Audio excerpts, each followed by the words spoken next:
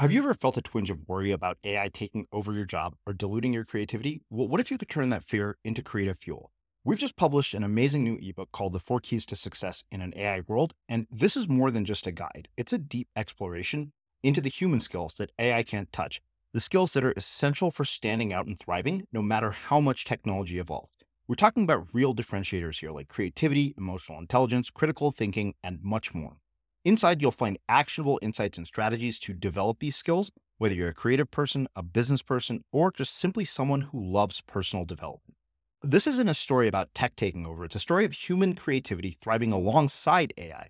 Picture this, AI as your creative co-pilot, not just as a tool, but a collaborator that enhances your unique human skills. The 4 Keys ebook will show you exactly how to do that and view AI in a new way that empowers you instead of overshadows you. Transform your creative potential today. Head over to unmistakablecreative.com/4keys. Use the number 4, KEYS. That's unmistakablecreative.com/4keys and download your free copy. I went to see a glaucoma specialist, a Dr. Sugar. In fact, I was blind and said, Arthur, let's get out of here. I can't take it anymore. In any event, he walked away, that is Arthur. I walked into the subway system in the middle of a rush hour crowd. It was a very, very bloody trip. I got down to the cavernous hole in the bottom and transferred to the crosstown shuttle after a series of events that were quite harrowing. I was entombed in a coffin and I felt I would never, ever get out. And I continued to persist. And as I walked through the massive gates of Columbia on Broadway and 116th, a man bumped into me and said, "Oops, excuse me, sir." Of course, it was Arthur. He had followed me the entire way.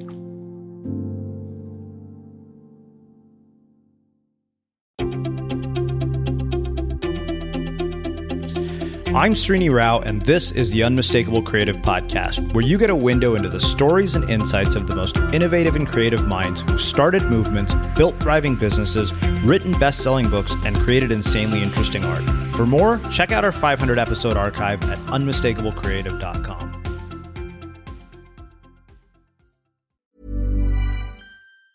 Mom deserves the best, and there's no better place to shop for Mother's Day than Whole Foods Market. They're your destination for unbeatable savings, from premium gifts to show-stopping flowers and irresistible desserts. Start by saving 33% with Prime on all body care and candles. Then get a 15-stem bunch of tulips for just $9.99 each with Prime. Round out Mom's menu with festive rosé, irresistible berry chantilly cake, and more special treats. Come celebrate Mother's Day at Whole Foods Market. When you're ready to pop the question, the last thing you want to do is second-guess the ring.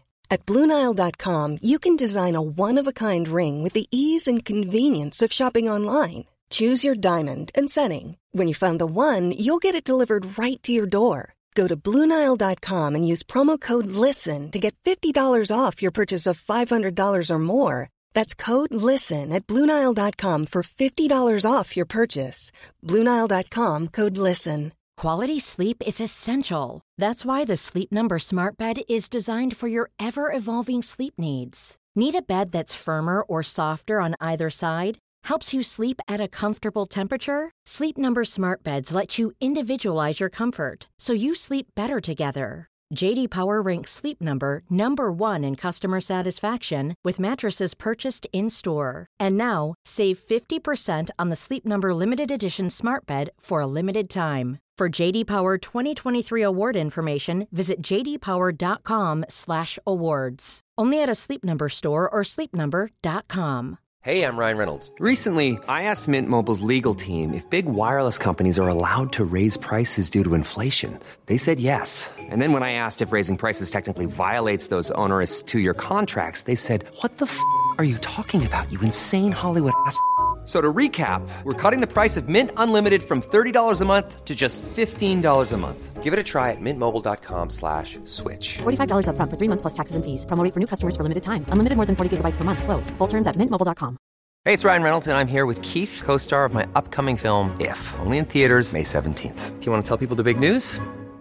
All right, I'll do it. Sign up now and you'll get unlimited for $15 a month and 6 months of Paramount Plus Essential Plan on us. MintMobile.com/switch. Upfront payment of $45 equivalent to $15 per month. Unlimited over 40 gigabytes per month. Face lower speeds. Videos at 480p. Active Mint customers by 531.24 get 6 months of Paramount Plus Essential Plan. Auto renews after 6 months. Offer ends May 31st, 2024. Separate Paramount Plus registration required. Terms and conditions apply if rated PG. As creators, we're always on the move. Whether it's a live podcast event, a pop-up shop, or a workshop, we're constantly interacting with community, and that's where Tap to Pay on iPhone and Stripe comes in. Imagine this. You're at a live event, a listener loves your merch, or a participant wants to sign up for your course on the spot. With Tap to Pay on iPhone and Stripe, you can accept their payments right there and then, right from your iPhone, so there's no extra hardware or no delays. Total game changer. It's not just for creators. Any business owner can do this. It's about making transactions smoother and much more personal, growing your business in your way. We've been using Stripe for our products and courses for a long time, and now with Tap to Pay on iPhone, you can take your business to the next level too. So visit stripe.com/tapiphone to learn more. Remember, folks, with Tap to Pay on iPhone and Stripe, your business is always at your fingertips. Sandy, welcome to the Unmistakable Creative. Thanks so much for taking the time to join us. Srini, thank you very much. It's a pleasure to be here. Yeah, it is my pleasure to have you here. So I found out about you and your new book, Hello Darkness, My Old Friend, through your book publicist. And as I got to reading the book, as I was just saying before we hit record here, I was just stunned by the sheer diversity of your life experiences and all the things that you've done. But before we get into all of that, I want to start by asking you, what is one of the most important things that you learned from one or both of your parents that have influenced and shaped who you've become and what you've done with your life?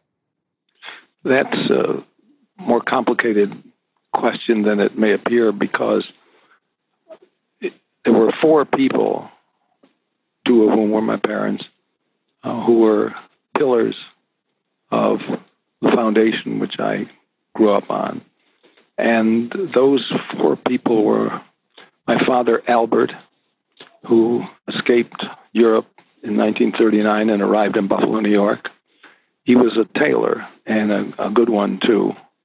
And I have many memories of him. In the book, I recount one that was terrifying, but it showed the depth of his caring for me. I had wandered out onto the street, and he caught me and gave me a spanking I can still feel. But more than that were the sweet memories.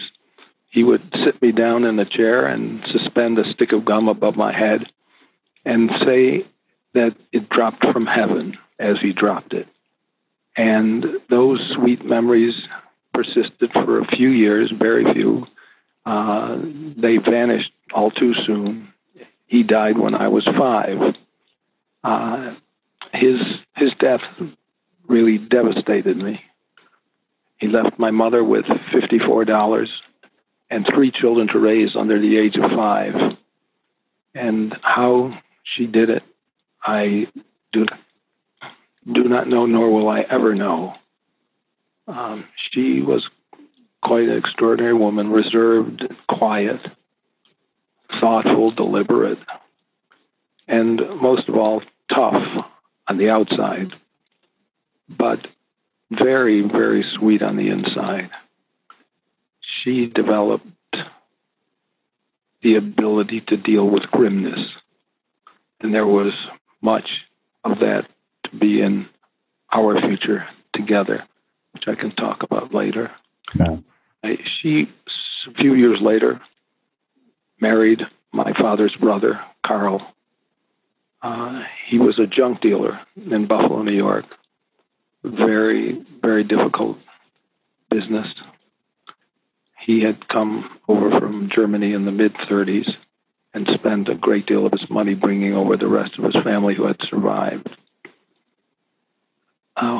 I look at it this way, that while I overcame, he endured, which to me is the much greater feat. He was made of iron because he had to be. My grandmother, Pauline, was born in Poland, escaped to London, where she operated a candy store, and ultimately came to Buffalo, New York again, where she settled. And the greatest blessing of all was that she lived with us until the time I had to go to college. She died in 1958. She was babysitting one evening, and a broken spring from a cradle burst into her eye, and it required a prosthetic. That actually also happened to my father, Carl.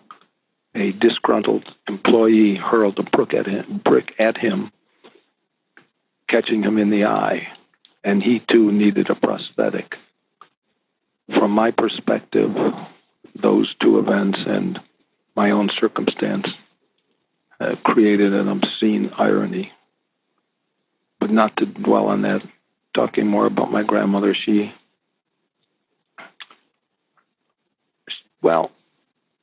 I would say that being close to her was almost too much because you felt you weren't worthy of it.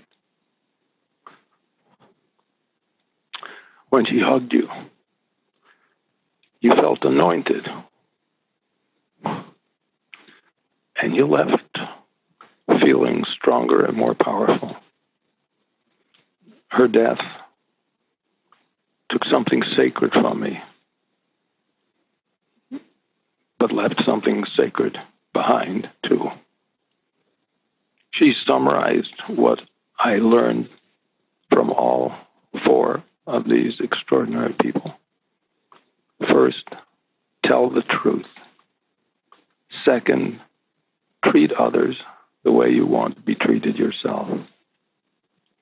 Third, give to others even when you yourself have very little to give. Fourth, have compassion. And not compassion, the Dalai Lama calls some views of that sloppy sentimentalism. This is real compassion for every human being you encounter, and indeed for all of humanity. And finally, she said, be a mensch. That's a Yiddish word. It's ineffable. Something difficult for me to translate. Best I can do is to say, be a decent, upright human being. Live your life according to the rules and guidelines that you learn from all of us. And that will have been a complete and wonderful life. That's what I took away from these four people. You were 5 years old when your dad died. And, you know, if at the age of 5, most of us aren't really capable of emotionally processing some event as tragic as losing a parent. And I wonder how your perspective and your view on that experience changed with age. I recall with great clarity the day I went with my mother to bury my father. So the memories remain very, very clear. As they were dropping his coffin onto the ground, I wanted to jump in and save him, to get him out of the coffin, go home, shower, and take me to the beach and live a decent life. So on the one hand, I was crushed. On the other, in a way that I perhaps find difficult to talk about, I felt a sense of freedom, that I had no more restraints, no one to give me rules and regulations of the road. And that's when I became responsible for trying to take care of my mother and, at the time, 2 siblings. And I think that freedom which I experienced left me alone to define how I would live my life according to my own terms. So I know from having read your book that you're a parent. I wonder, how did losing your father at an early age influence the kind of parent that you've been to your own children? Well, I learned not to work to a point where you exclude the children from your life. For example, my father could never have dinner with us. My mother and I had to take dinner to his tailor shop every night. I made a point of every single night of my life, unless I was out of town, to have dinner with Sue, my wife, and my 3 children. And then we would make a point of taking the month of August off to go to the beach, just the family, to relax and enjoy each other and learn from each other. Those are things my father couldn't even imagine. Mm. So let's sort of fast forward to basically getting to college. Like, just to give people some backdrop before we get into sort of the deeper parts of what you've ended up doing with your life and your career. What happened when you got to college? Because I know the story from having read the book.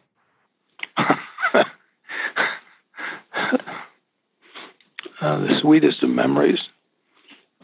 I got to college in September 1958, Columbia University in the city of New York.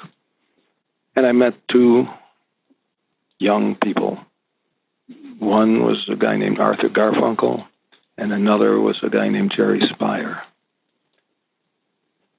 Suffice to say, we are still best friends after all this time.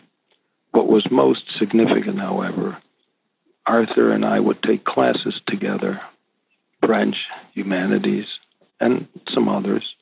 But after a humanities class one day, we walked outside. It was about, I guess, Amsterdam and 117th maybe. And he called me over to the curb and said, "Sanford, look at that patch of grass.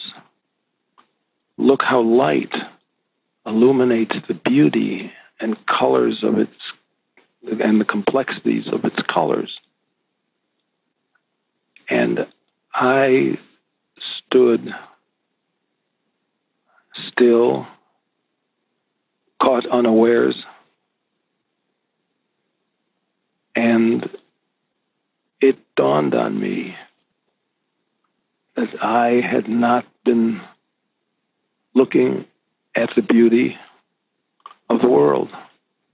In Buffalo, I would never consider spending time looking at the beauty of grass or trees or anything else. I just lived a wonderful life, at least the second half of that life.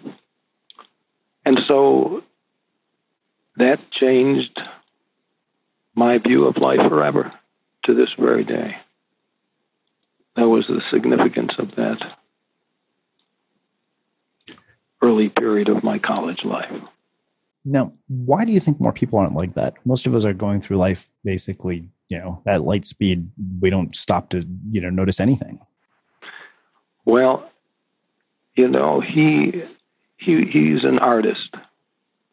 Always has been, even before he became Art Garfunkel. And there are special people who have particular sensibilities, and his was a poet's life, an artist's life. And I was sucked into that orbit instantly, never left.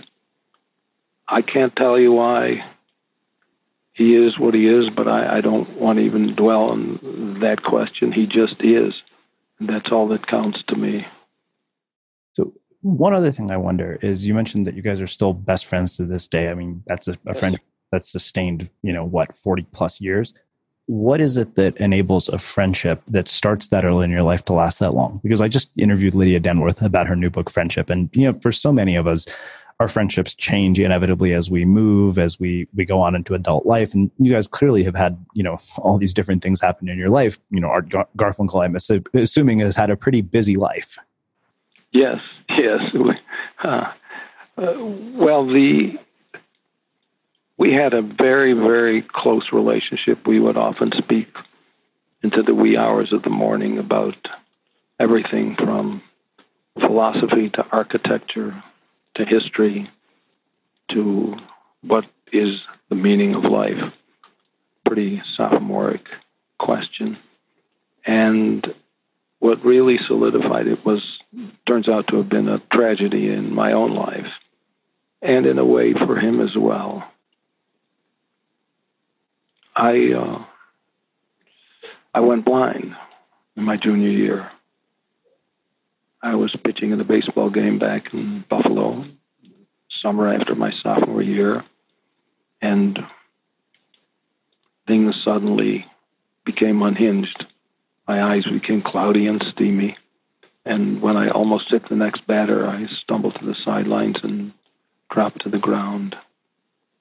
And the next several months were sadly filled with visits to ophthalmologists, one of whom poisoned my eyes by giving me topical steroids and misdiagnosing my disease. It was not an allergic conjunctivitis. It actually turned out to be glaucoma. And 1961 February, I went to see a glaucoma specialist, a Dr. Sugar. And when I came into his office, because he was the last chance I had to maintain my vision, and he looked at me after he examined me and said, "Well, son, you're going to be blind tomorrow." And I thought, tomorrow and tomorrow and tomorrow.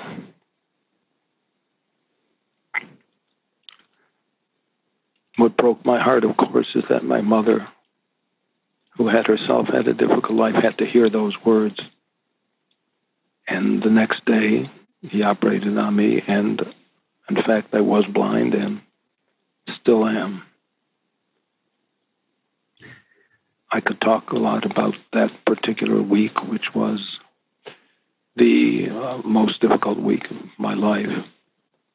I then went home with my mother back to Buffalo to recover. At that time, I was a dropout. My father's business was on the verge of bankruptcy.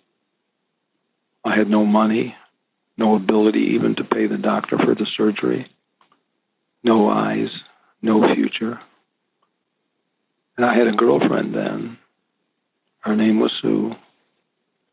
And I had fallen in love with her in 6th grade.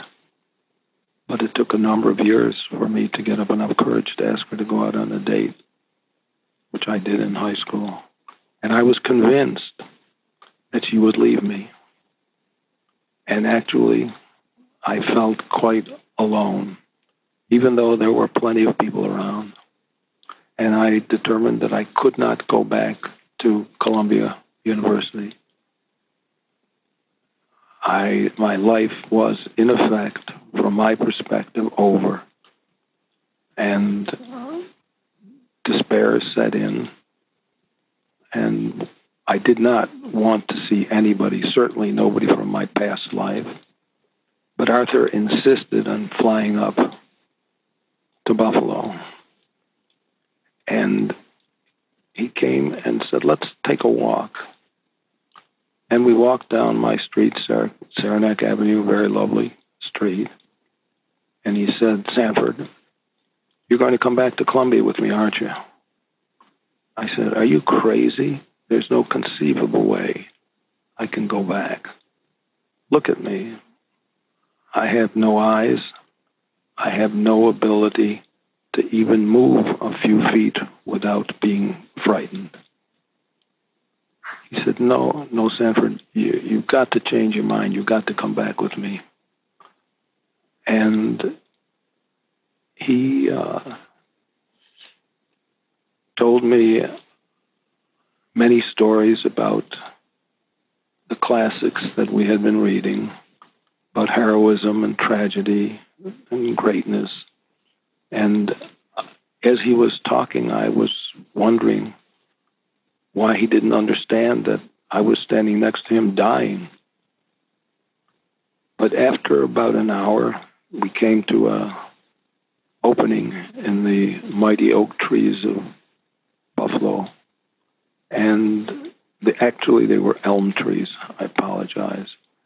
And he looked at me and said, I don't think you get it. I said, get what?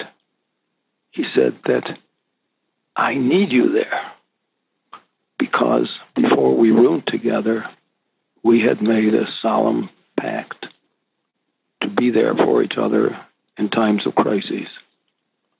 He said that pact has now come into play. I need you to come back. You need to come back for yourself as well.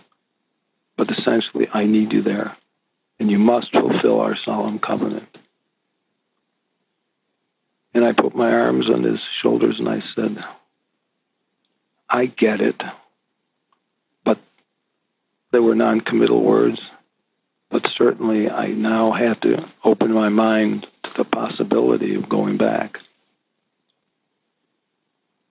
I talked with Sue, and I decided I would make the return to the university.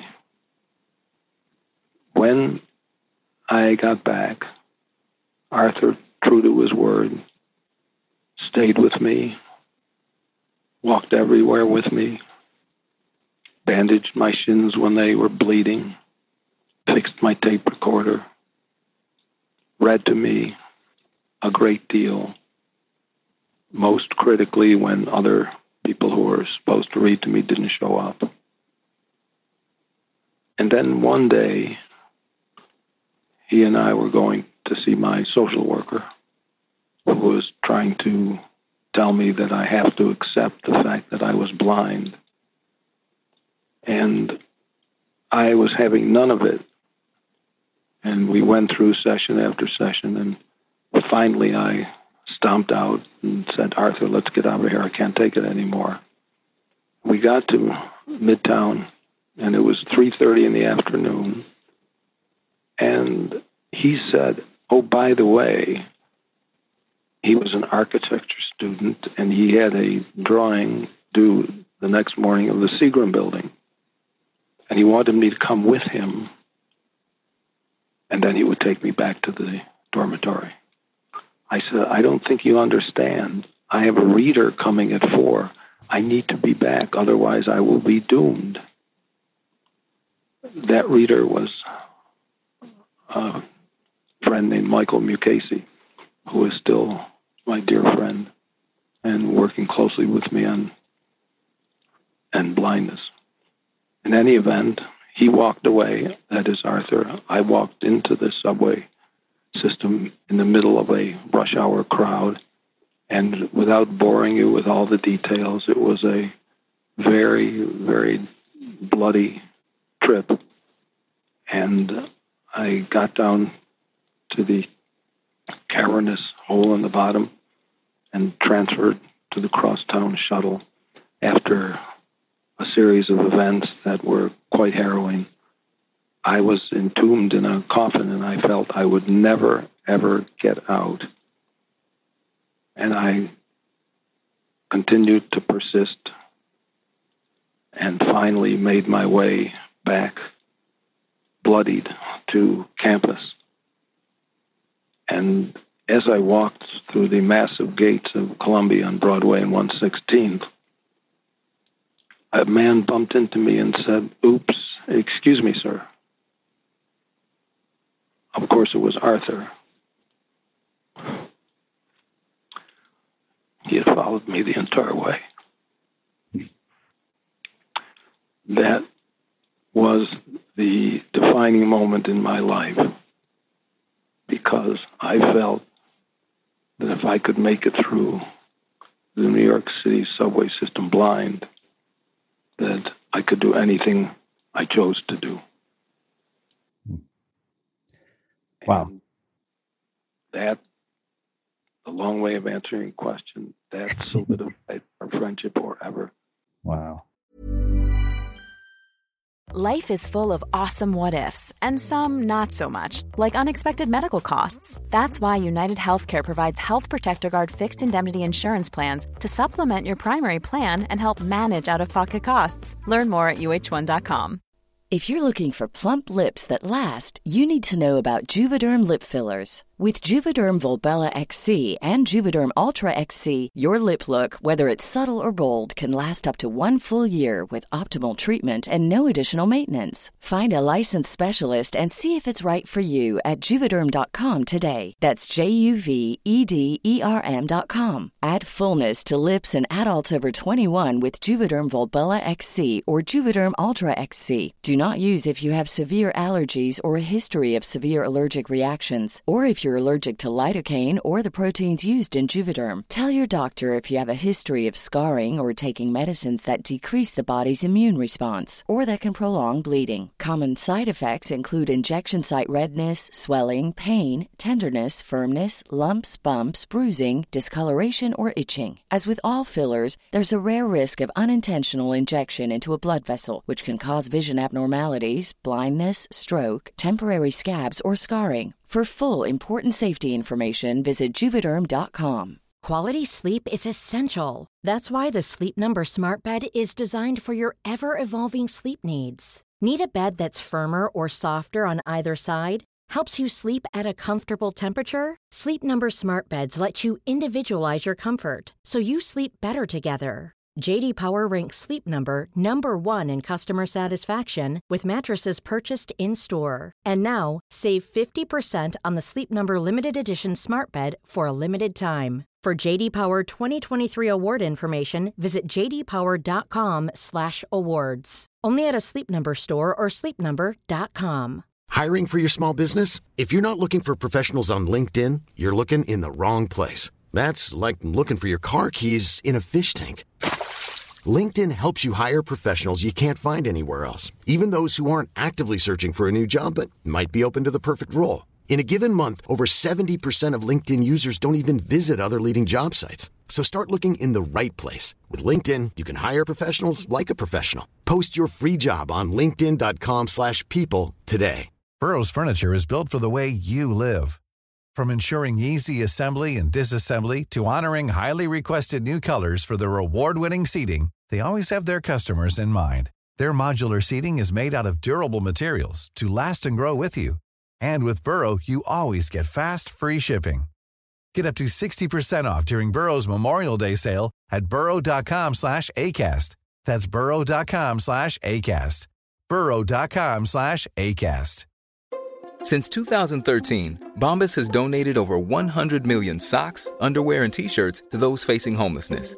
If we counted those on air, this ad would last over 1,157 days. But if we counted the time it takes to make a donation possible, it would take just a few clicks. Because every time you make a purchase, Bombas donates an item to someone who needs it. Go to bombas.com/ACAST and use code ACAST for 20% off your first purchase. That's bombas.com/ACAST, code ACAST. So you talk about the friendship with Arthur, which that was beautiful. One thing I wonder, in the book, you say to relate these moments of decline is to describe torture. Many of the incidents took place in the presence of my family when my younger siblings inadvertently witnessed being cut open as a person. It was embarrassing, but worse, there was no way to hide it or make it appear less brutal than it was, extremely brutal. And you alluded to Sue, who I know, from having read the book, as your wife. What I wondered is how, outside of Arthur, did your other relationships start to change as a byproduct of being blind? Well, I think I already mentioned Sue, to whom I dedicated the book, as you know from reading it. For Sue, the one who was always there. And in many respects, if not all, she's been the center of gravity of my life for virtually my entire life.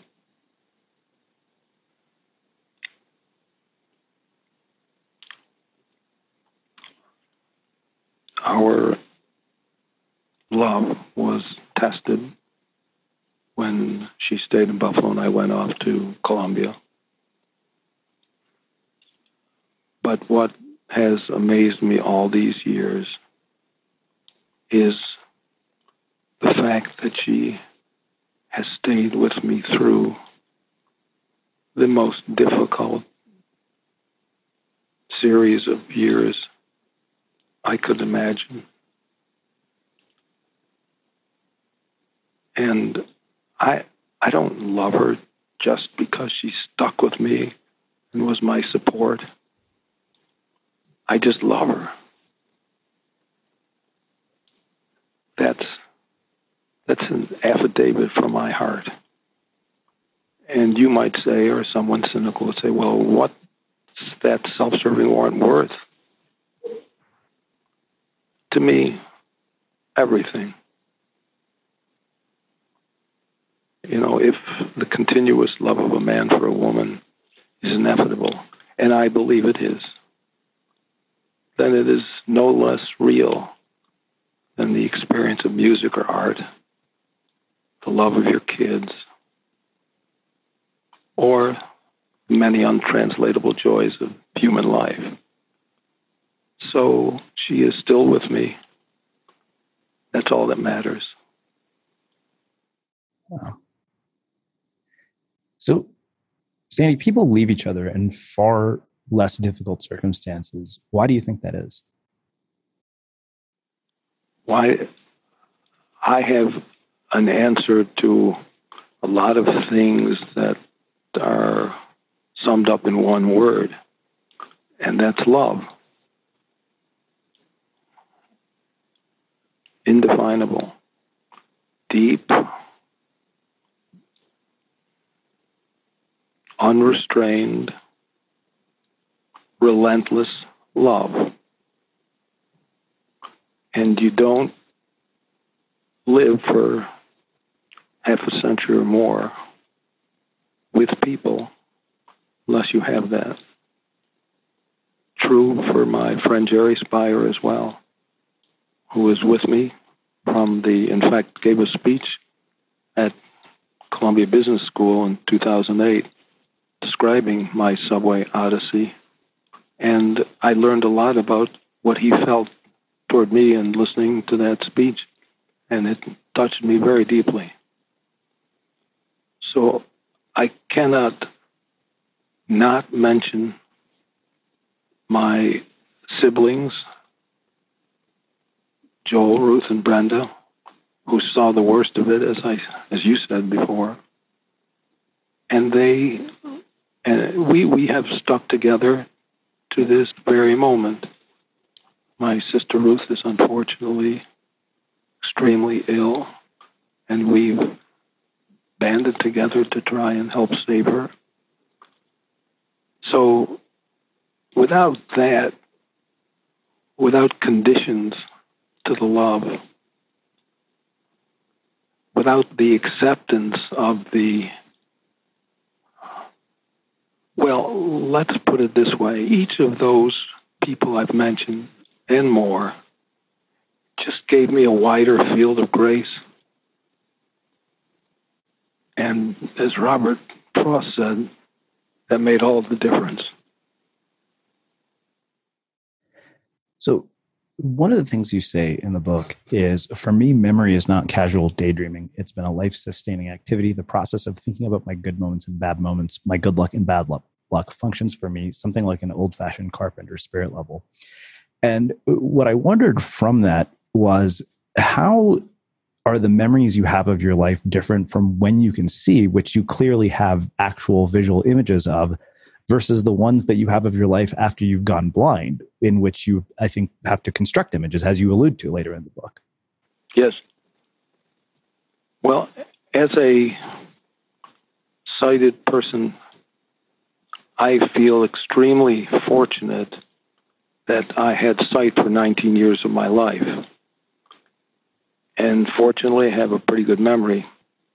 And so, for example, when I got to Columbia, I crossed onto College Walk, one of the most exciting days in my life, and I realized that I was now going to be let into the secrets, treasured secrets of Western civilization. And so it was. And after class each day, I would visit a different museum. I'd go to the Frick and see Rembrandt's self-portrait, or I'd go to the Guggenheim. I wound up at the Guggenheim 2 weeks after it opened and saw the Mondrians. I went to the Metropolitan Museum and saw the Vermeers. And I have vivid images of all the art that I saw at the time. And without that and all the other sites that I was blessed with for those 19 years, I think my life as a blind person would have emerged quite differently.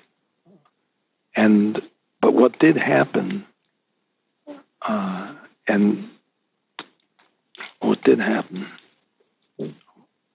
was that I learned, this great Swiss poet Hermann Hesse once said, God does not give us despair to kill us. He gives it in order to awaken us to a new life. And blindness awakened me to a new life because I live much of that life in my own head. A mind where thoughts proliferate undisturbed by the constant flow of visual images.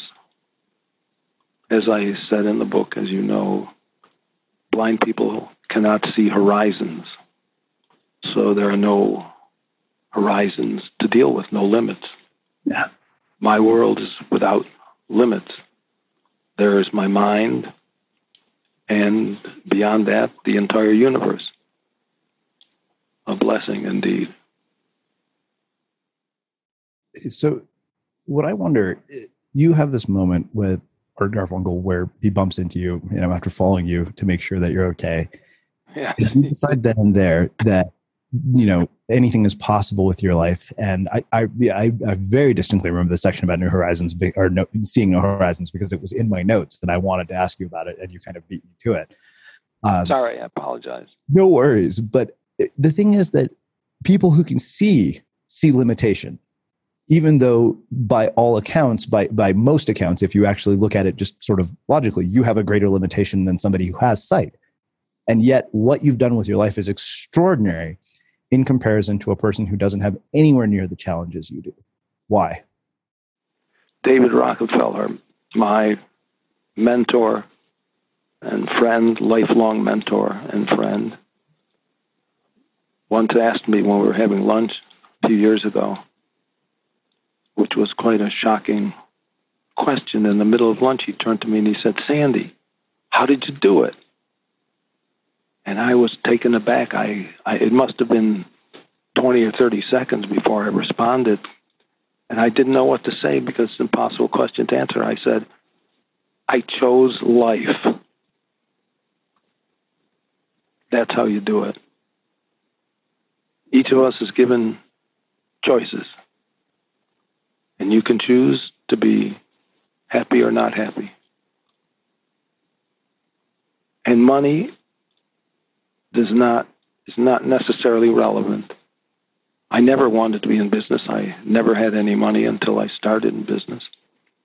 And yet, high school, for example, 4 of the most glorious years of my life. Then after I became blind, there was glory in a different way.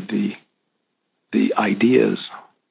I mean, I do believe that the only 2 things of real value in life are people and ideas. And people have saved me, but so have ideas. Well, let's actually talk about some of the things that you've done with your life, because like I said, the list was so long, I was kind of baffled every time I got further and further in the book. I was like, wow, that too? Let's start by talking about your time in the White House. I don't necessarily want to talk specifically about the White House, but I do. It's funny, in the last few years, I've had more of an interest in politics, particularly because it just seems like such a shit show lately. But what I wonder is, me as a citizen, you've basically been around sort of political power brokers. What part of why policy is so difficult to make and why citizens are so upset do you think I misunderstand as somebody who is just a citizen who is not actually there making decisions? Well, I think you understand very, very well. In fact, that's obvious because you're asking the right question. Yeah. My White House experience, if that's one of the things you'd like to talk about, was simply stunning. It changed my entire life. In 1961, I was in a hospital with my eyes newly dead and still bandaged. And then in August of 1966, 5 years later, I was standing in the White House next to President Johnson talking to him, and then talking to the other cabinet members who he had invited to join the White House Fellows as well. That's largely because I believed fervently in people and ideas, and most important, people, to quote Bridge Over Troubled Waters, people laid themselves down to help me along. Greatest blessing in my life. But the White House Fellows experience was rather unique and literally changed my entire understanding of the world. For example, President Johnson at the time was concerned about the alleged technology gap between Western Europe and the United States. Prime Minister Fanfani of Italy was similarly concerned. President Johnson set up a task force of about half a dozen people, of which I was the junior member. And two things impacted my life because of that one trip, which was to be an ordinary trip of going and visiting with our ministers of technology, with our friends in Western Europe and their ministers of technology and ministers of finance. And instead, two things happened. One of the members of the task force was a guy named Bill Hewlett. He then was running what people consider to be a small company called Hewlett-Packard. And we had become friends in the course of the year because he was a member of the President's Science Advisory Committee, which would meet monthly, and as a White House Fellows, I was associated with that committee. But what solidified our friendship was we were in Italy, and Bill asked me if I wanted to join Flora and himself to take a drive down the Amalfi Coast. Well, he rented this Volkswagen Beetle, and Flora was sitting in the passenger seat, and I was sitting in the back. And my life was in his hands for the good hour or two we were driving. I've never been driven so fast in my entire life. It was probably the most harrowing experience I ever had. We became really good friends. Then we were all in Germany, and there was a gentleman, a minister of technology, I believe his name was Stoltenberg, and he got up and said, we here in Germany, we train unskilled people to operate and maintain the most sophisticated technological weaponry in the world. And that sentence hung in the air. He continued to talk, but I didn't hear the rest of what he said. That was just a huge idea. When I went back to Washington, I sat down with Willard Wirtz, who was Secretary of Labor. President Kennedy and Johnson appointed him to that position. And needless to say, as the Secretary of Labor, he was very interested in manpower training. And I came in and told him the story. And then I told the same story to Bill Moyers, who had become a very good friend. And Orville Freeman, the Secretary of Agriculture. Bill Moyers was President Johnson's press secretary and special assistant, but had an even more important position because of his intimate relationship with the president. And then there was a fellow named Jim Goddard who was head of the FDA. And when I started my first company, which was to follow on Mr. Stoltenberg's idea to build a company that would manufacture general purpose system simulators so that people who were untrained could operate and maintain not only sophisticated technological weaponry, but also to operate and maintain fossil fuel generators, for example, in the commercial sector. So that was one of the many events in my life that gave me a grounding in realpolitik, how things work on the international scene. I don't have the time now, I don't suspect, to talk about all the other lessons I took away from that one trip, but there were countless other experiences every single day. Yeah. Similarly mind-boggling. Well, I guess what brought up the question for me, like I said, when I learned that you're on the Council for Foreign Relations, all I remembered about the Council for Foreign Relations was what I had seen in this Oliver Stone documentary, The Untold History of the United States.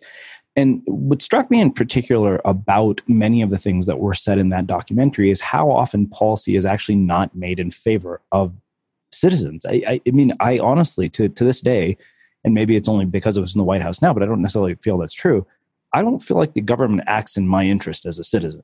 I feel like they act out of self-interest, so that people in power benefit, not, people who are not in power. And that's why I had to ask you of all people, because you're connected to so many of these people. Am I wrong to think that?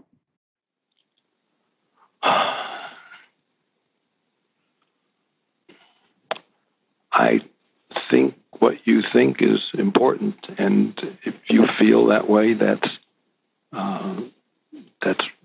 right. But I would try and ask you to rethink some of that.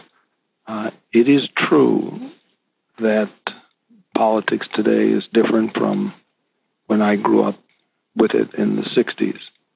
I dare say you could not say about President Johnson or any of his cabinet members or most of the people in his government that he didn't care for the average citizen.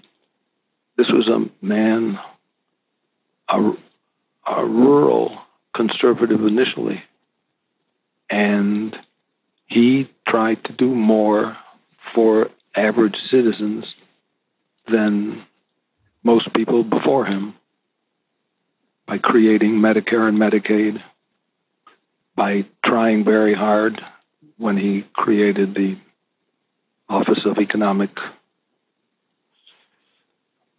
the poverty program. And he asked Sarge Shriver to run that. These are people who are really dedicated and committed to the public welfare. Now, there were always people throughout our history, throughout all of history, that choose to take advantage of the system. And while it is true that there are people always that are very eager and willing to take advantage of the benefits of our system, I would say for the most part, the people who go to work as civil servants, as employees of our federal government, are good people working for people like you and me. We sometimes go off track, and it's not my ability to talk about where the country is at now, but we have had difficult times in the past. We are clearly having a difficult time now, particularly because of the coronavirus. But I understand what you're saying. There's a vast swath of America that feels the way you do. And I have to say, to some extent, that is true, that the people often who are in power don't always remember who they're working for. Yeah, I guess, part of why I think about that, particularly in the wake of what's going on now, I'm like, okay, Steve Mnuchin's treasury policy doesn't affect him in any way at all. He has no skin in the game, no matter what the policy is. It's like he still has a job and $300 million to wake up to tomorrow morning. Right. So one other thing really struck me about this. I know that you've mentioned multiple businesses, which I want to talk about because I know we got to talking about my bizarre interest in sports teams, despite being somebody who doesn't watch sports. You said that people without sight have a special reverence for trust. I must trust people to lead me in places I've never been. I must trust people to read written materials to me completely and accurately. I must trust accountants and business partners, and there have been betrayals in my life, as well as people who make change for me, especially with paper currency and so on. So numerous questions came from that. How do you determine who you can and cannot trust? Like, have you developed an instinct for it over time? And what is that process like when you meet a new person? So for example, let's say you and I meet for the first time in person. What's the process of feeling me out like for you to make sure that I'm somebody you can trust? Well, in the old days, we used to be able to shake hands. Yeah. That's was an initial good sign. I think it's the demeanor of the person, the content of their speech. The advantage I have is that I don't judge people by their appearances, since I don't have the ability to do that. So I rely largely on speech, the intonations, the substance of what they're saying. One of the reasons I like old technology like voicemail as opposed to email, when you get a voicemail, you can tell a hell of a lot about what the person is saying and feeling. So the voice is, well, certainly in my world, become critical. It started becoming critical my junior year in college. So I would say that, in a word, it's the content of what the person is saying, how he says it, and whether his heart or her heart is in what they're saying. And you can tell whether a person is passionate about something, whether from what he says you feel you can trust that person. I think that's not the special province of blind people. Well, let's do this. Let's talk a little bit about some of the other businesses that you've started. And I want to definitely give you a chance to talk about ending blindness so that listeners can hear a little bit more about what you've been up to. But how in the world do you get involved with like owning a sports stadium and being a part owner of sports teams?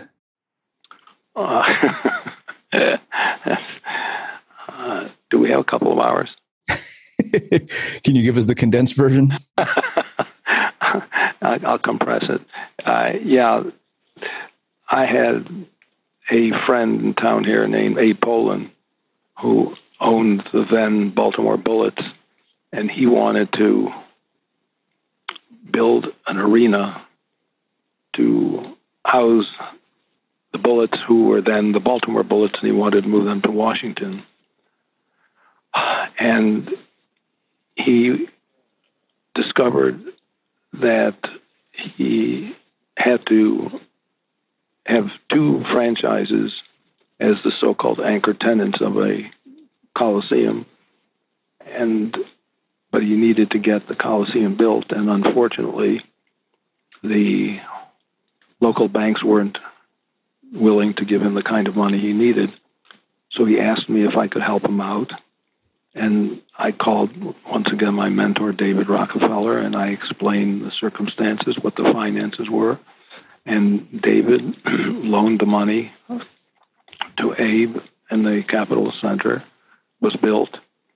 And that was an opportunity to participate for me in, well, the Bullets were then moved from Baltimore to Washington, Landover, Maryland, actually. And we decided that we wanted to get a hockey franchise. So Abe and Irene, his wife, and I A couple of others went up to the Queen Elizabeth Hotel in Montreal, I guess in 72 or so. And we had to negotiate with the National Hockey League Board of Governors to try and get a franchise for Washington. Jimmy the Greek gave us 700 to 1 odds against our getting it. But fortunately, I had known some of the owners, and so did Abe, and we persuaded them that Washington would be a terrific market for a franchise. And we got the Washington Capitals franchise. That led to another situation because David had been very kind to do this for Abe and for me. And David called me one day and asked me if I could join him. And he said, given the fact that he and I successfully worked on getting the Capitol Center built, he wondered if I could help him out with a situation he had, which was the Cleveland Coliseum, which since he brought in another major banker to handle part of the line he had extended to these people in Cleveland, he didn't want to be embarrassed, and he asked me to make sure that if I went there to help him out, it would not get public. And for the most part, that was true, except for one very clever reporter who discovered the relationship, and he wrote an article in the Akron Beacon Journal with a picture of David and me sitting there talking about whatever we were pictured talking about, and showed the link between us. Fortunately, it was not a major magazine or journal, and so we were able to go in there and with the Cleveland Cavaliers and the new Cleveland Barons hockey team, which we obtained from the National Hockey League Board of Governors, we built it so that ultimately it could be sold. Wow. So I have two final questions for you. You get to spend your life around, people who have status, who have influence, who have power, who have wealth, things that I think many of us, deep down kind of say, okay, that's the standard. That's the point of arrival at which I can say I've quote unquote made it. What misperceptions do you think that people have about their lives? Would you elaborate on that? Yeah. I mean, I think that, for example, you might look at, for example, an Art Garfunkel or even somebody like a Rockefeller. It's like, oh, these people have it made. Their lives must be so charmed. They've kind of accomplished these things that many of us aspire to, like fame or wealth or status. What do you think that we think, what misperceptions do you think we have about how great their lives are? I think that it sounds crazy, but it's all about, well, let's put it this way. Marcus Aurelius was talking about in his meditations various vanities we all have. Fame confused, fortune hard to come by, soul a spinning top. And he concludes that section of his book by asking this question: what then can escort a person through life? And his answer is philosophy, which sounds ridiculous. But to me, everything starts with, what is your philosophy of life? What is the meaning of life to you as an individual, which you have to craft on your own? And I think the understanding about life is essential to whether a person, as you say, has it made or not. To recognize that even the bad things in life are good, because even the bad things are a source of remembrance, of flavor of this life. And as you know, life is very precious. Our lives, how we live them, can't get it anyplace else. And when it's gone, it's gone. And if people who appear to have status and prestige and power and money, I think who don't understand the beauty, magnificent, gargantuan beauty of this planet, then I think they're as poor as people who are blind in a different sense.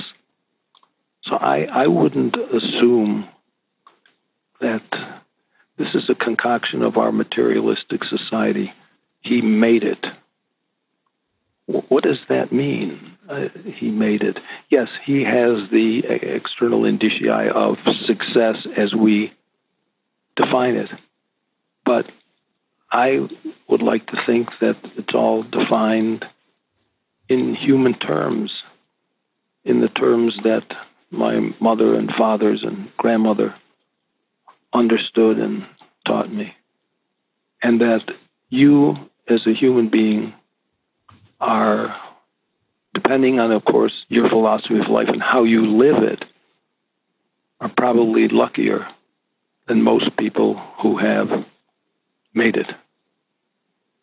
So it's a very personal matter, and I don't think that judging people by these external indicators is a good way to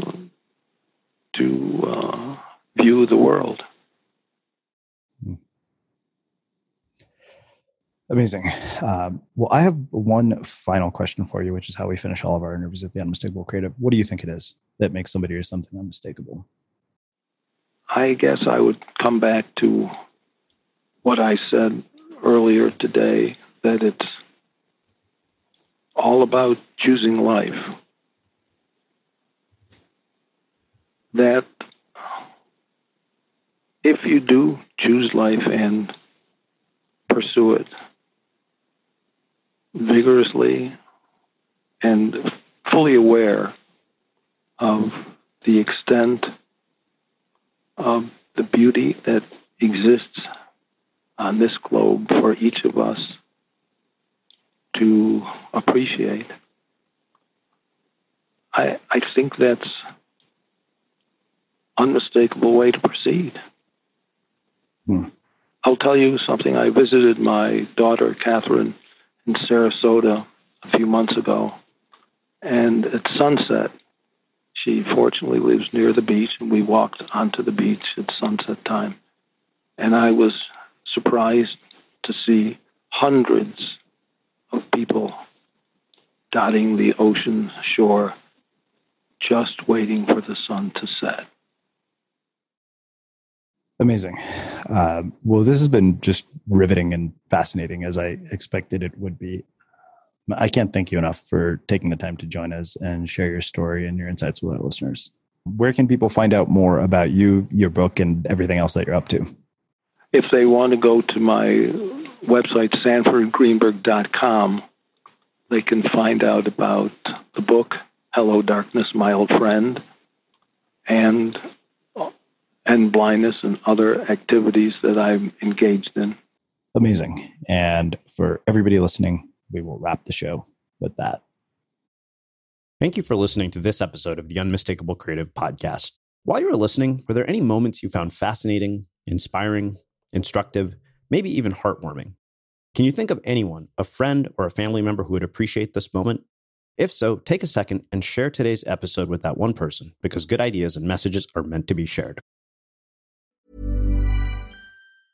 Mom deserves the best, and there's no better place to shop for Mother's Day than Whole Foods Market. They're your destination for unbeatable savings, from premium gifts to show-stopping flowers and irresistible desserts. Start by saving 33% with Prime on all body care and candles. Then get a 15-stem bunch of tulips for just $9.99 each with Prime. Round out Mom's menu with festive rosé, irresistible berry chantilly cake, and more special treats. Come celebrate Mother's Day at Whole Foods Market. Planning for your next trip? Elevate your travel style with Quince. Quince has all the jet-setting essentials you'll want for your next getaway, like European linen, premium luggage options, buttery soft Italian leather bags, and so much more. And it's all priced at 50 to 80% less than similar brands. Plus, Quince only works with factories that use safe and ethical manufacturing practices. Pack your bags with high-quality essentials you'll be wearing for vacations to come with Quince. Go to quince.com/trip for free shipping and 365-day returns.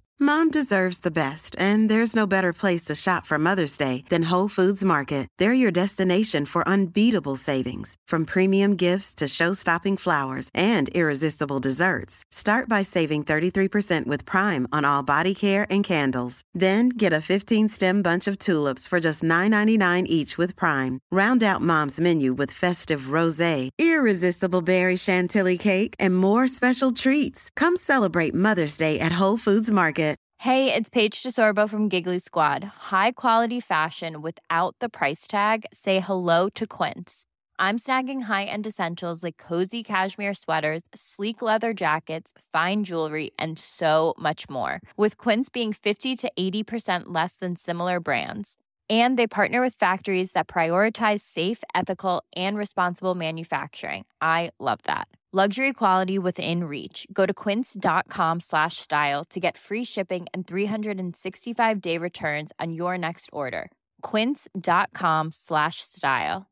Imagine the softest sheets you've ever felt. Now imagine them getting even softer over time. That's what you'll feel with Boll & Branch's organic cotton sheets. In a recent customer survey, 96% replied that Boll & Branch sheets get softer with every wash. Start getting your best night's sleep in these sheets that get softer and softer for years to come. Try their sheets with a 30-night guarantee. Plus, get 15% off your first order at bollandbranch.com. Code BUTTERY. Exclusions apply. See site for details. Confidence starts with loving who you are. And when your skin feels nourished and glows on the outside, you naturally radiate confidence from the inside. Give your skin a glow up with Osea's clinically proven Mega Moisture Duo. This ultra-hydrating body care features two of Osea's best sellers, Undaria Algae Body Oil and Undaria Collagen Body Lotion. These seaweed-powered heroes use skincare-level ingredients normally reserved for your face for results you can see and confidence you can feel. Osea has been making clean, clinically proven seaweed-infused face and body care products for over 28 years. This luxurious skincare is vegan, cruelty-free, and climate-neutral certified, so you never have to choose between your values and your best skin. Glow from the inside out. Get 10% off your first order with code GLOW at OseaMalibu.com. That's OSEA Malibu.com, code GLOW. Have you ever felt a twinge of worry about AI taking over your job or diluting your creativity? Well, what if you could turn that fear into creative fuel?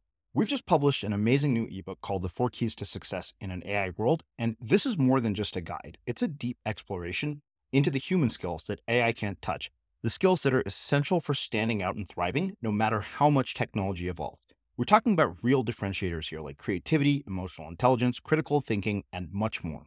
Inside, you'll find actionable insights and strategies to develop these skills, whether you're a creative person, a business person, or just simply someone who loves personal development. This isn't a story about tech taking over. It's a story of human creativity thriving alongside AI. Picture this, AI as your creative co-pilot, not just as a tool, but a collaborator that enhances your unique human skills. The 4 Keys ebook will show you exactly how to do that and view AI in a new way that empowers you instead of overshadows you. Transform your creative potential today. Head over to unmistakablecreative.com/4keys. Use the number 4, KEYS. That's unmistakablecreative.com/4keys and download your free copy.